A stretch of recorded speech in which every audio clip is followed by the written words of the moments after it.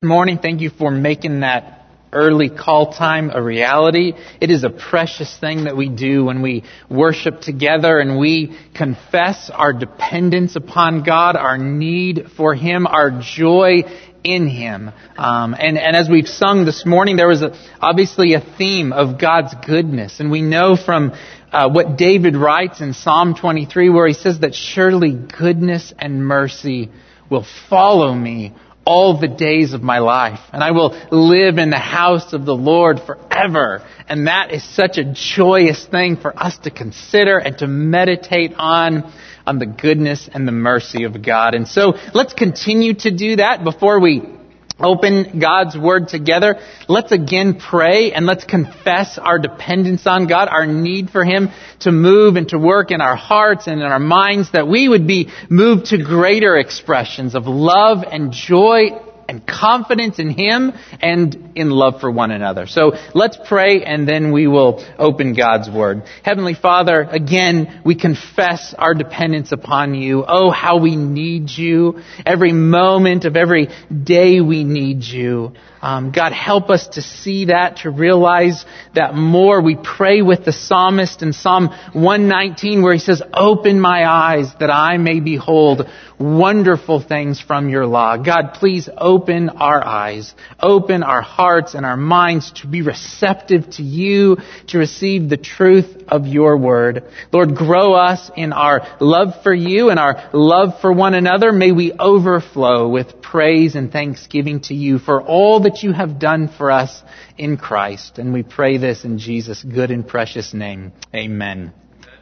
Well, as I'm sure you remember, last week we kind of started the book of Joshua, and I say kind of in quotation marks because we spent much of our time considering last week how the book of Joshua gels, how it fits, how it connects with the rest of Scripture, with God's big, glorious story of what He is doing in restoring and in making all things new. And it's important that we always remember how the individual part fits into that greater big whole. It's important how we see how Joshua serves to advance God's story of redemption and salvation. It's important that we remember that the book of Joshua, it teaches us and it instructs us first and foremost about God.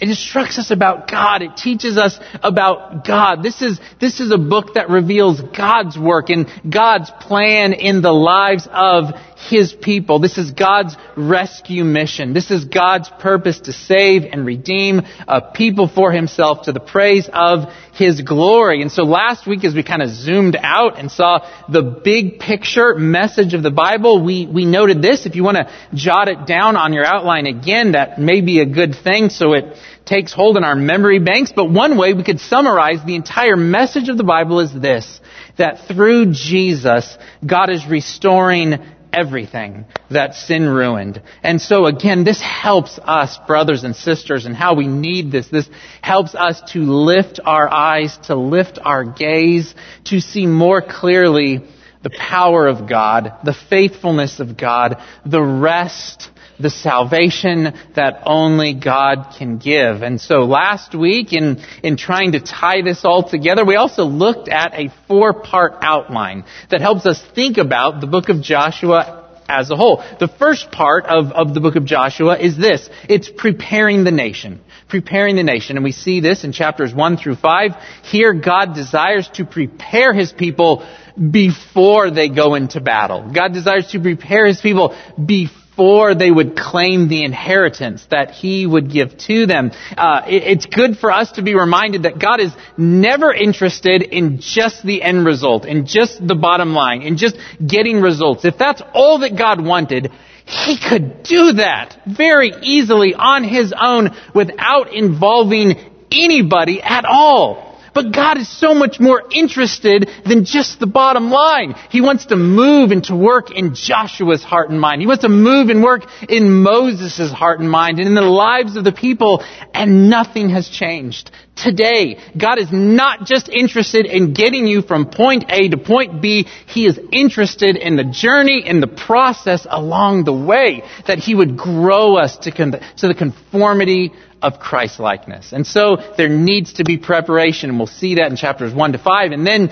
part 2 is defeating the enemy. We'll see this in chapters 6 to 12. These are exciting chapters. These are gripping accounts that we read as Israel learns to fight, to walk by faith, to avoid deception, and to trust that God is enough, that God will fight for them and that He will rescue them. And then part 3 is claiming the inheritance. We see this in chapters 13 to 21. In these chapters, we'll see that Israel would need to learn that God Himself is the ultimate reward.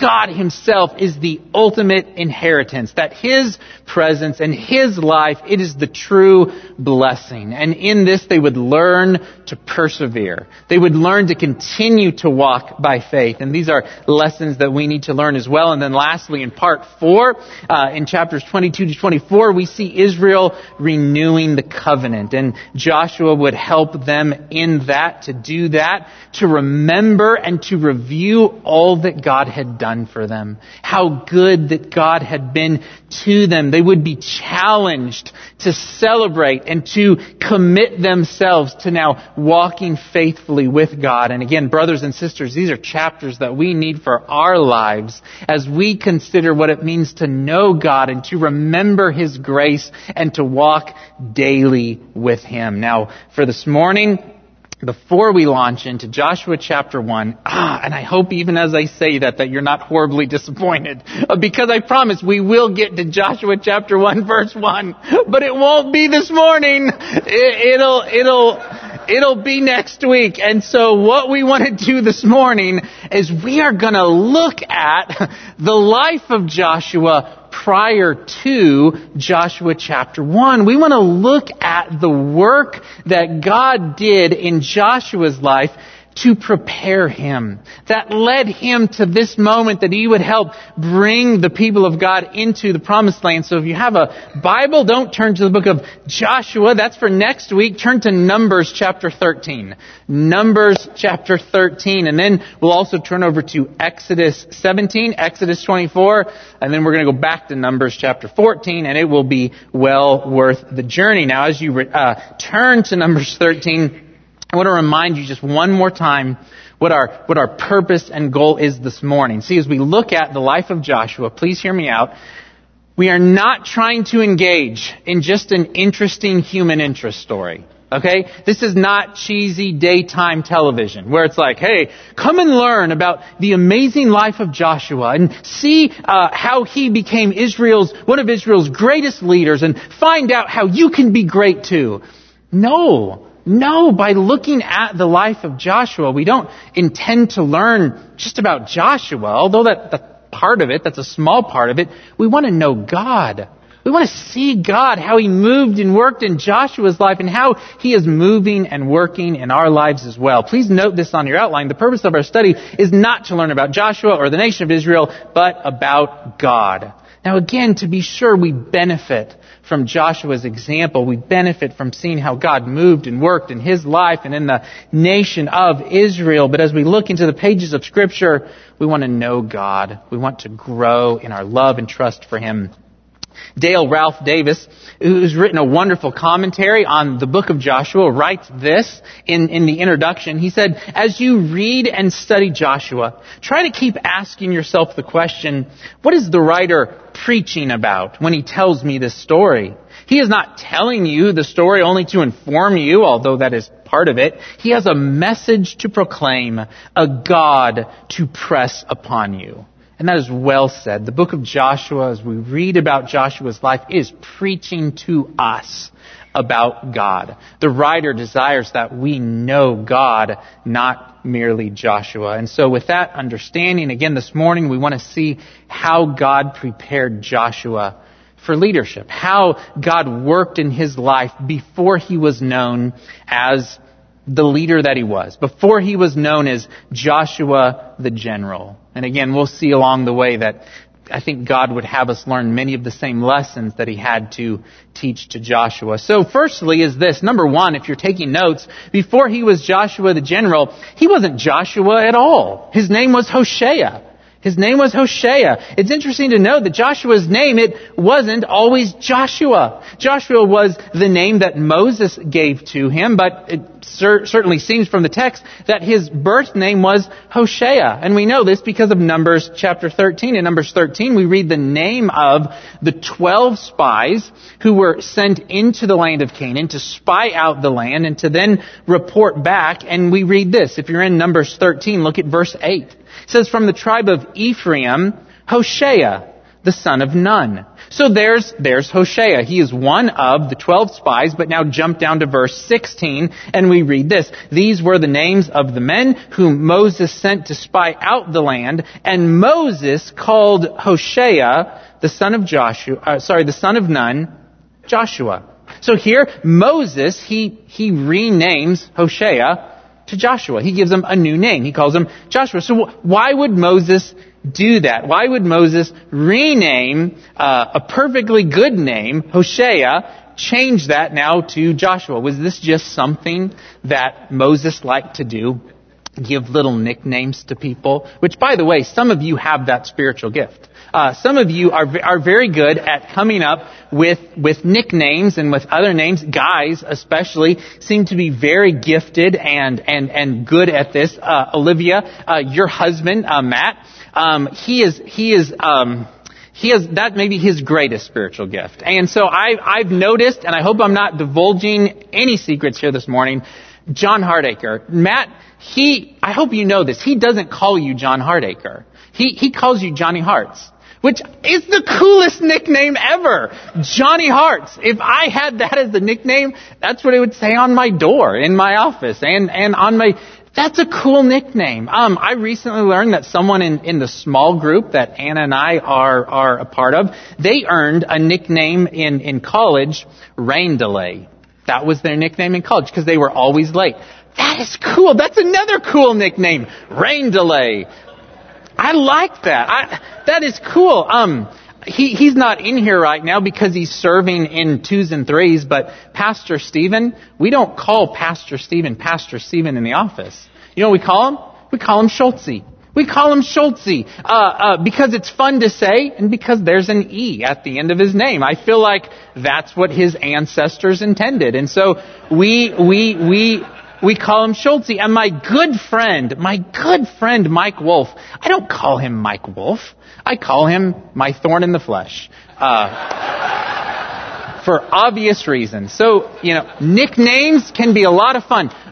But is that what's happening here? Is Moses just like, hey, Hoshea, no, Joshua, is that what it is? Moses just casually throwing around it? Not at all. What we see here is actually very beautiful, and it is very significant. Please note this on your outline. While the name Hoshea simply means salvation, Joshua means Yahweh is salvation. Oh. Now Hoshea, that's a good name. But Joshua is a better one. And Moses, and I would say God as well, for God continued to use this name and to call Joshua, wanted him to have this name to better articulate the means and the source of salvation. Hoshea, salvation. Okay, salvation from where? Salvation from who? Salvation to what? Joshua, Yahweh is salvation.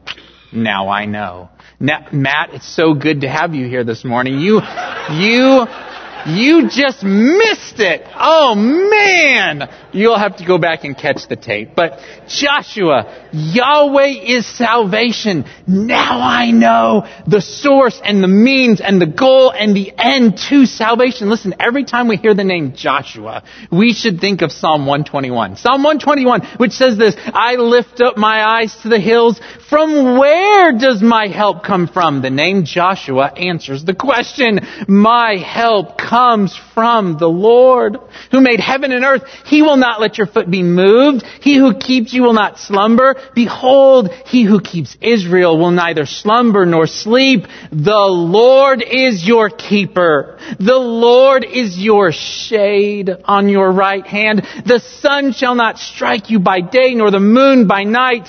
The Lord will keep you from all evil. He will keep your life. The Lord will keep your going out and your coming in from this time forth and forevermore. Joshua is a great name. And every time we say it, we should be reminded that the Lord, Yahweh, He is our salvation, our hope, our help, our life. It all comes from Him. So before he was Joshua the general, he wasn't Joshua at all. His name was Hosea. Number 2 on your outline. Before he was Joshua the general, he was a slave in Egypt and, most likely, the firstborn in his family. I think we often forget this little fact about Joshua's life, but Joshua would have been born into slavery. He grew up as a slave. He grew up as the son of slaves, making bricks with the Egyptians ruling over them. And in addition to this, as near as we can tell from Scripture, from the biblical records, it appears that Joshua was the firstborn in his family. Then I hear that and say, well, why is that significant? Why does it matter that Joshua would have been the firstborn in his family? Well, remember this. Remember the final plague that God brought against the land of Egypt. It was the death of the firstborn. God struck down the firstborn throughout the land of Egypt, but the Israelites, the nation of Israel, they were to take the blood of the lamb and they were to paint it and to put it on their doorpost that the angel, the destroyer, might pass over and that the firstborn in that house might be saved. Joshua's life as the firstborn living in Egypt was spared because of the blood of the Lamb. In addition to this, by being a slave in Egypt, Joshua had seen God, the true God, the only God, humiliate the gods of the Egyptians. Joshua had seen the powerful working of God and the plagues that God had brought upon Egypt. Time and time again, he had seen God prove that He was the true and the living God. Joshua would have been one of those who had walked through the Red Sea on dry land, seen that glorious miracle as God parted the sea, and he would have seen as well God destroy the army of the Egyptians as the waters returned and returned to their normal place, destroying the army that was pursuing them. So I think it's fair to say that Joshua has a unique perspective on the powerful, saving, gracious work of God. And to some degree, if you are in Christ, if you have placed your faith and your trust in the Lord Jesus Christ, if you have been born again and made a new creation in Christ, then you can, in many ways, identify with Joshua's story. You can identify with having life and freedom because of the blood of the Lamb. Because of the blood of Christ, the Lamb of God that was shed for you. You can identify with having life and freedom because of the gracious work of God. In John chapter 8, Jesus was talking with some Jews who were trying to understand Him, who were trying to understand what His life and ministry and teaching were all about. And we read this in John 8:31. So Jesus said to the Jews who had believed Him, if you abide in my word, you are truly my disciples, and you will know the truth, and the truth will set you free. They answered him, we are offspring of Abraham, and have never been enslaved to anyone. How is it that you say you will become free? What do you mean, Jesus? Free? We are free. Father Abraham had many sons. I mean, they knew that song. They sang that. They could identify with that song. Slavery? What are you talking about? We are free. Look at what Jesus goes on to say to them in verse 34. Jesus answered them, "Truly, truly, I say to you, everyone who practices sin is a slave to sin. The slave does not remain in the house forever. The Son remains forever. So if the Son sets you free, you will be free indeed." Jesus says to them, "You are mistaken. You're mistaken. You are not free. You need to be set free. You are actually enslaved to sin, and you don't even know it.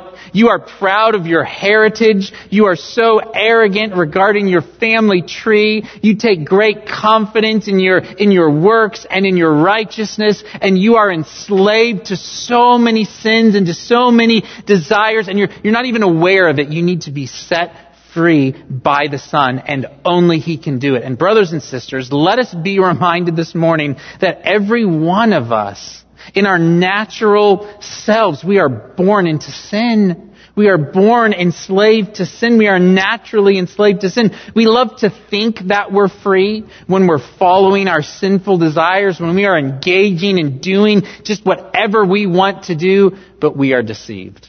We are deceived. We are enslaved to sin, and we don't even know it. Did you know that right now there are literally thousands of people that are stuck on a cruise ship, the Diamond Princess, because of the coronavirus? The coronavirus is on the ship. There are literally thousands of people right now who are imprisoned on a cruise ship. Does that strike you as odd? Imprisoned on a cruise ship. I've never said those words. They sound weird just coming out of my mouth. Listen, the people who are on that cruise ship, they paid good money to be on that cruise ship. They desired and longed to be on that cruise ship, and now they are imprisoned on that cruise ship. Their pleasure has become their prison, and that's how it always is with sin. Oh, we think it'll bring us such joy and delight. We think that it will complete us, and it becomes our prison. And we're not even aware that it's happened. So Jesus' point is, we need Him. We need the Son to set us free. We need the Lamb of God to take away our sin and to make us free. And if you are in Christ, then that is your story. That Christ has saved you, that He has redeemed you, that He has rescued you from life, from the dead, that you are free to walk in newness of life, that you are free to walk in love, loving God and loving others, no longer having to be consumed with self. So I ask you this morning, have you recognized the bondage that sin brings, and have you found freedom in Christ? Rob Blair, before you were a child of God, you were a slave to sin. That is your story. If you are in Christ, that is all of our stories. Before I was a free child of God, I was a dead man walking. And that's it. Those are the only two options that are before us. And so you can and should be able to identify with Joshua's life. Born into slavery, set free by the blood of the Lamb, led to walk now in newness of life and freedom because of what God has done for you. Paul wrote in Galatians 5, and we read earlier from Galatians 5, a different part of Galatians 5. Paul begins that chapter saying this: "For freedom, Christ has set us free. Stand therefore firm and do not submit again to a yoke of slavery." Paul says, don't trade your freedom for anything. You've been set free in Christ. Stand firm in it. Don't go back to sin. You've been set free from sin. You're free to walk in love and in obedience unto God. You've been set free to use your freedom to love others, to encourage others, to strengthen others so that they too would find joy and life in Christ. Just a few verses later, Paul would say in Galatians 5:13, "For you are called to freedom, brothers. Only do not use your freedom as an opportunity for the flesh, but through love serve one another." So we are called out of slavery. We are called into freedom, a freedom that looks like love, that looks like walking in love, in joyful celebration unto God for all that He has done. So before He was Joshua the general, He was Joshua the slave, and you, before you were free in Christ, before you were a new creation in Christ, you were dead in sin, you were a slave to sin, but the Son has set you free. The Son has set you free. Next, number 3, before He was Joshua the general, He was a soldier who knew how to take, follow, and obey orders. If you have a Bible, turn to Exodus chapter 17. Exodus 17, we're going to look at verses 8 through 16. But here we learn something important about leadership. We learn something important about what it takes to be a good and a godly leader. If you want to be a good leader, you must first learn to be a great follower. You must learn humility. You must learn submission to God before you can lead with any kind of credibility. Brothers and sisters, we need to be reminded that the people of God are not well served by rude, arrogant, unsubmissive people. And it is interesting that to see that before he was Joshua the general, before he led the people into the promised land, he was an obedient soldier. One who knew how to listen to the authority that God had placed over him and to take instructions and then to act upon those instructions. If you're in Exodus 17, look at verses 8 through 16. We read this. It says, Then Amalek came and fought with Israel at Rephidim. So Moses said to Joshua, Choose for us men and go out and fight with Amalek. Tomorrow I will stand on the top of the hill with the staff of God in my hand. So Joshua did as Moses told him and fought with Amalek, while Moses, Aaron, and Hur went up to the top of the hill. Whenever Moses held up his hand, Israel prevailed. And whenever he lowered his hand, Amalek prevailed. But Moses' hands grew weary. So they took a stone and put it under him, and he sat on it, while Aaron and Hur held up his hands, one on one side and the other on the other side. So his hands were steady until the going down of the sun. And Joshua overwhelmed Amalek and his people with the sword. Then the Lord said to Moses, Write this as a memorial in a book and recite it in the ears of Joshua, that I will utterly blot out the memory of Amalek from under heaven. And Moses built an altar and called the name of it, The Lord is my banner, saying, A hand upon the throne of the Lord. The Lord will have war with Amalek from generation to generation. Here we see that Joshua did as he was commanded.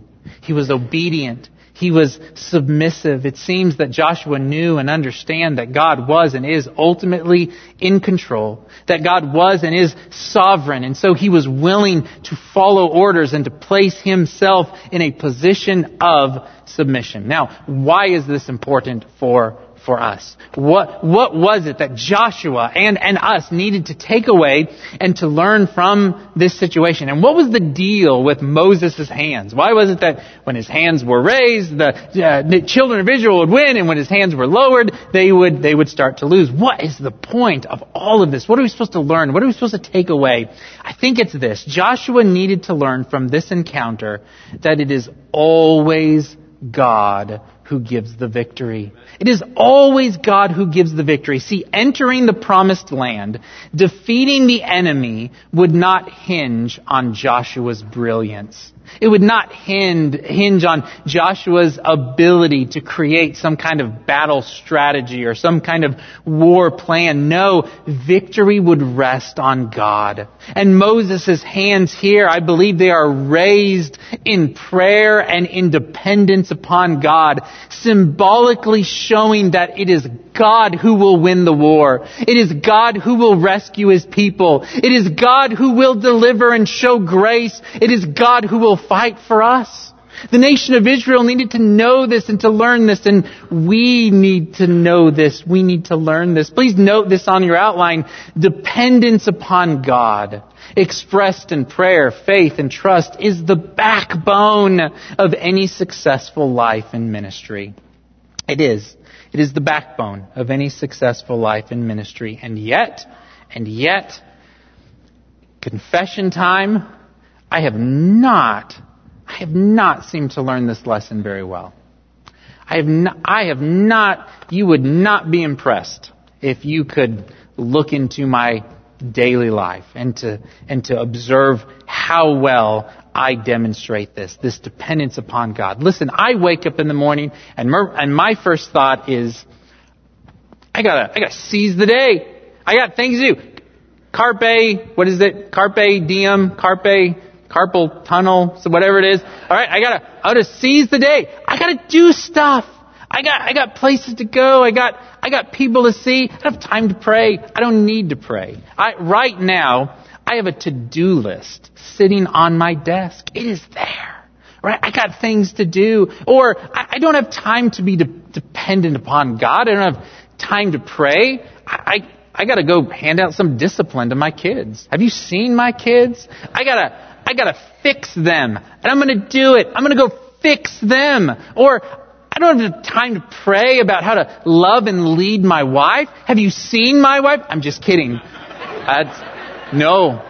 But sometimes we think, I'm going to go fix her, just like I'm going to fix the kids and my to-do list, and I'm going to go seize the day. I'm good to go. No, I'm not good to go. I must express dependence upon God. I must seek His face, and shame on me when I start my day with this kind of an arrogant attitude instead of recognizing what God would teach Moses and what He would continue to teach Moses throughout their entrance into the promised land, that is dependence upon Him. That God brings the victory, that God accomplishes His will through people who are seeking His face. I mean, what was it that Jesus told the disciples in the Garden of Gethsemane on the night that He was arrested? He said to them, watch and pray that you may not enter into temptation. Why? The spirit indeed is willing, but the flesh is weak. The flesh is weak. It was Jesus again who said in John 15:5, I am the vine, you are the branches. Whoever abides in me and I in him, he it is that bears much fruit. For apart from me, you can do nothing. And it's just what Rob said earlier. It's not about, well, I can't do anything. Sure, I can do stuff. Look at me, I'm doing stuff. I'm juggling, I'm going to work, I'm driving my car. No, you can do nothing of spiritual significance without abiding in Christ and seeking Him. And so it was as a humble, obedient, submissive soldier that Joshua would begin to learn this lesson of dependence upon God. And brothers and sisters, I pray that we can learn this lesson as well. Next, number 4, noted on your outline. Before he was Joshua the general, he was servant to Moses and witness to the glory of God. Oh, this is so good. If you have a Bible, turn to Exodus 24. Exodus 24, we're going to look at verses 1 and 2, and then verses 9 through 18. See, this is so interesting. Before he was Joshua the general, we see that he was Joshua the servant. He was a servant long before he was a leader. Just like David was a shepherd boy long before he was king. Just like Samuel was serving in the temple, working under Eli long before he ever became the great prophet who led the nation of Israel. Just as God took Moses and made him a shepherd away from his people for 40 years before God would use Moses and bring him back to Egypt to bring the people out and into the wilderness. It seems that God wants to humble us before using us to accomplish things for His glory. And so here we will see that Joshua, by God's good providence, will be given a front row seat to behold the glory of God. And how this would no doubt transform Joshua's thinking about who God was and about his confidence and strength in Him. So if you're in Exodus 24, look at verses 1 and 2. It says this, then He, that is God, said to Moses, come up to the Lord, you and Aaron, Nadab and Abihu, and 70 of the elders of Israel, and worship from afar. Moses alone shall come near to the Lord, but the others shall not come near, and the people shall not come up with him. Stop there for a moment. So here God is calling up Moses to the mountain to meet with him. And on this mountain, God would reveal his glory. He would give to Moses the law and the tablets. And it would be an amazing picture as God would communicate and reveal of himself. Now jump down to verse 9.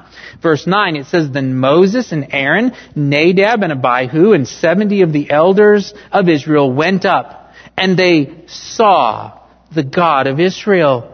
There was under his feet, as it were, a pavement of sapphire stone, like the very heaven for clearness. And he, that is God, did not lay his hand on the chief men of the people of Israel. They beheld God and ate and drank. Now you say, what does that mean? What are we supposed to learn from that sentence? You should stand amazed at the fact that God allowed sinful men to see this picture of his glory and of his holiness. The fact is, they saw it and they weren't destroyed.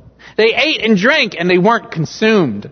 They consumed. God didn't consume them. And they were able to behold something of his glory. Read on. It says, The Lord said to Moses, Come up to me on the mountain and wait there, that I may give you the tablets of stone with the law and the commandment which I've written for their instruction. So Moses rose with his assistant Joshua. And Moses went up into the mountain of God, and he said to the elders, Wait here for us. Meaning Moses and Joshua, wait here for us until we return to you. And behold, Aaron and Hur are with you. Whoever has a dispute, let him go to them. Then Moses went up on the mountain, and the cloud covered the mountain. The glory of the Lord dwelt on Mount Sinai, and the cloud covered it 6 days. And on the 7th day he called to Moses out of the midst of the cloud. Now the appearance of the glory of the Lord was like a devouring fire on the top of the mountain in the sight of the people of Israel. Moses entered the cloud and went up on the mountain, and Moses was on the mountain 40 days and 40 nights. And Joshua got to be witness to these things. Can you imagine the impact that this would have on Joshua as he would remain in somewhat of a close proximity to Moses? And we know that that's the case because later on in chapter 32, we see that Moses and Joshua have a conversation as they come down off of the mountain. So Joshua remained there in some kind of close proximity to see and to witness and to behold the glory of God, the holiness of God, the majesty of God. And again, what an impact this must have had upon Joshua. Now, you may hear that and say, good for Joshua. Good for Joshua. So glad that he could experience and could see a vision of the glory of God. I'm glad that could move and work in his heart and life. But what about me? How am I, living here in Indiana, supposed to see the glory of God? How do I witness and behold the glory and the majesty and the holiness of God? How do I think about these things? That's a great question. Where do we turn to see the glory of God, to see the majesty of his power, his holiness, his love, his grace? You say, certainly creation. We look at creation and we see his power and his strength and his eternality, and that preaches to us about the might of God and the power of God. It absolutely does. But where do we look to understand the grace of God, the love of God, the holiness of God, the righteousness of God, the justice of God? Where do we look? Simply put, we look to the cross. We look to the Lord Jesus Christ. We look to the gospel to see the power of God's love and his grace. It was Paul who would write in 2 Corinthians 4:6. I love these verses so much. He says, For God who said, Let light shine out of darkness, has shone in our hearts to give the light of the knowledge of the glory of God in the face of Jesus Christ. But we have this treasure, and it is a treasure. The gospel is a treasure to know and to see Christ. It is a treasure. We have this treasure in jars of clay to show that the surpassing power belongs to God and not to us. We witness the glory of God's love and His grace in Jesus Christ. As we see our sins removed, as we see that we are clothed in His righteousness and made clean and acceptable before Him, as we now walk with our risen Savior each and every day. And this is why Paul could then write just a few verses later in verse 16, so we do not lose heart. Though our outer self is wasting away, our inner self is being renewed day by day. For this light momentary affliction is preparing for us an eternal weight of glory beyond all comparison as we look not to the things that are seen, but to the things that are unseen. For the things that are seen are transient, but the things that are seen are eternal. By faith, we look back to see what Christ has done on our behalf at the cross. By faith, we look forward to see what Jesus will do in fulfilling all of His good and precious promises to us. And for today, in this moment, Paul says, we do not lose heart because His grace is sufficient now. His presence is with us today. We are indwelt by the Holy Spirit currently. It is a pledge. We are sealed with the Spirit as a promise that God will fulfill and do all the things that He has promised.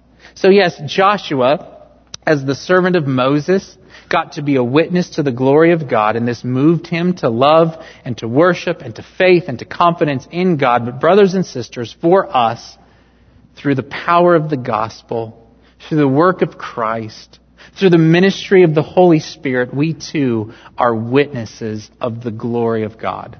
We too behold the glory of God's love and grace and holiness. Let us rejoice in that precious truth. Now, before we close, one last point, and then I promise we're done. Lastly, number 5, noted on your outline, before he was Joshua the general, he was a spy. He was a spy who boldly testified to the goodness and power of God. Turn back now to Numbers chapter 14. Numbers chapter 14, we'll look at verses 5 to 10.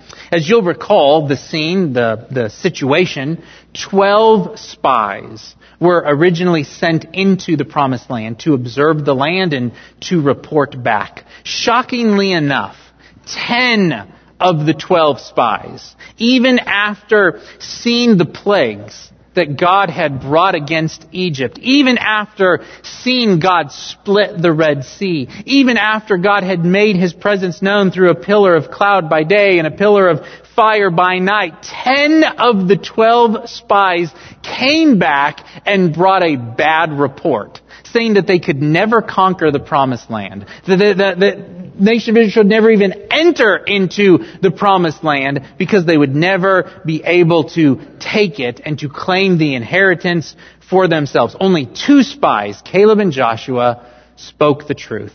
They spoke words of wisdom to the people, but sadly, the nation of Israel listened to the majority. They listened to the 10 spies. They refused to enter into the promised land. In fact, it's even worse than that.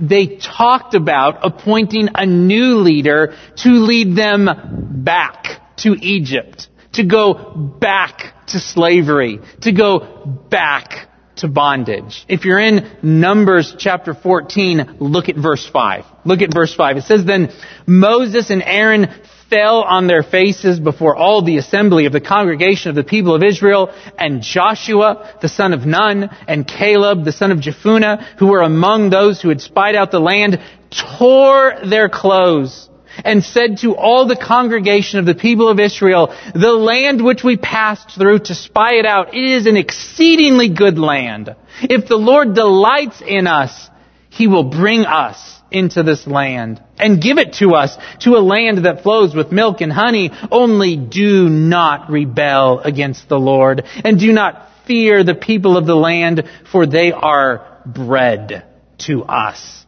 Their protection is removed from them, and the Lord is with us. Do not fear them.' Then all the congregation said to stone them with stones.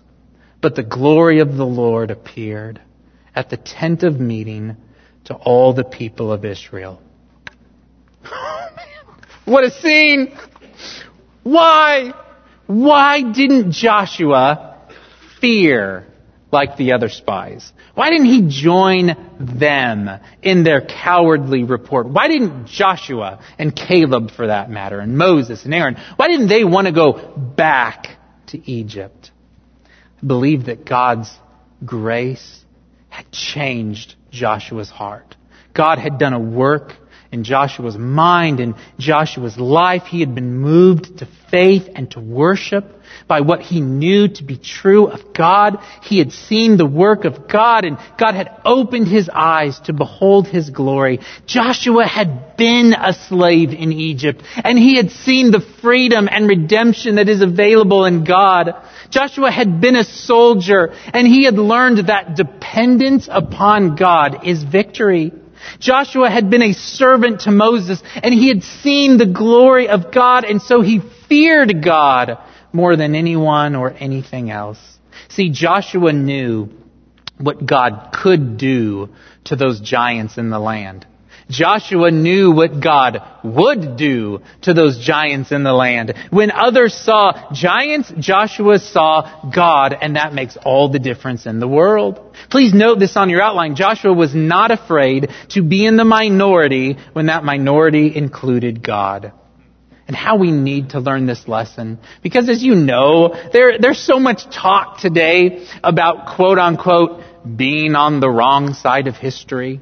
You don't want to be on the wrong side of history. Brothers and sisters, we shouldn't be worried about being on the wrong side of history. We should be worried about being on the wrong side of God. We should be worried about walking with Him in love and faithfulness. Paul wrote in Philippians 1:21, he wrote, "For to me to live is Christ. To live is Christ, and to die is gain." I think that Joshua had a similar heartbeat as he was entrusting himself to God, his Savior. And he saw that his gain. He saw that as gain, to side with God, to walk with God, to declare the glory and the goodness of God. He saw that as gain, listen, even if it cost him his life, his popularity, his reputation with the people around him.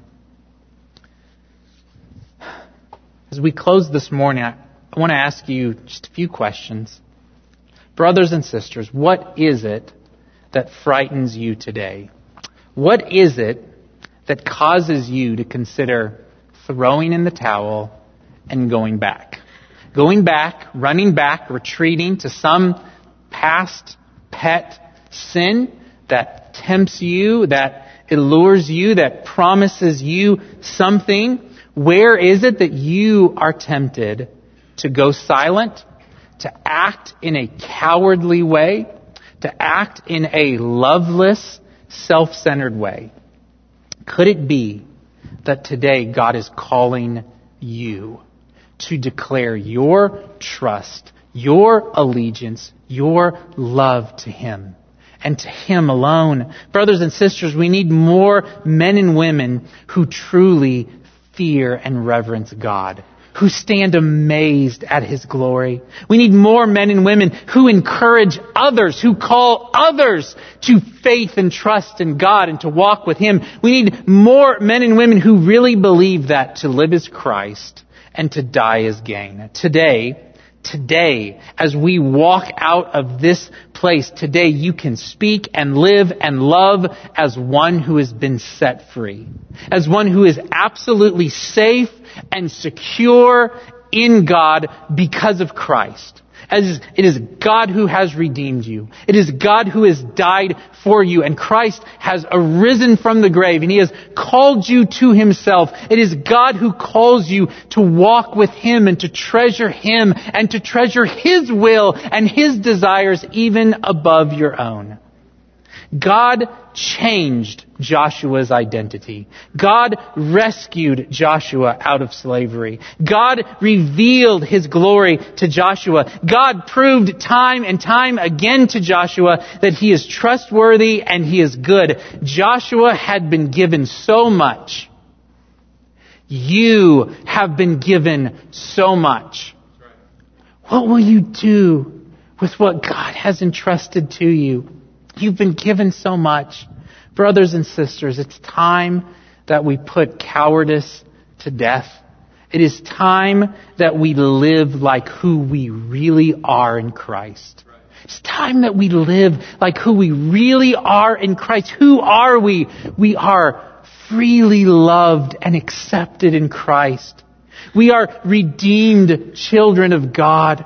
We are those who have all the promises of God as yes and amen in Christ fulfilled to us. Let us walk and live courageously and boldly for the glory of God. Let's live like who we truly are. And then next week, Lord willing, we will begin chapter 1, verse 1. Let's pray.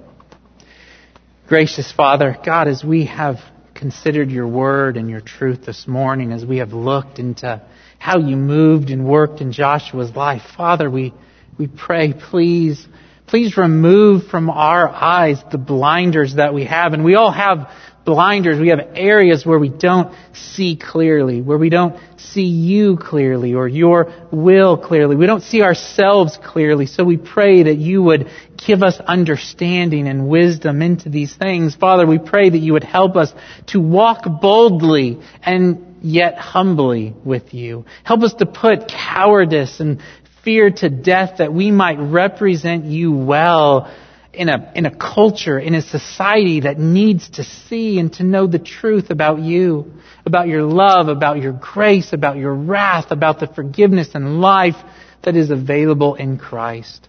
Father, please use us as faithful ambassadors for you. And we pray this all in Jesus' good name. Amen.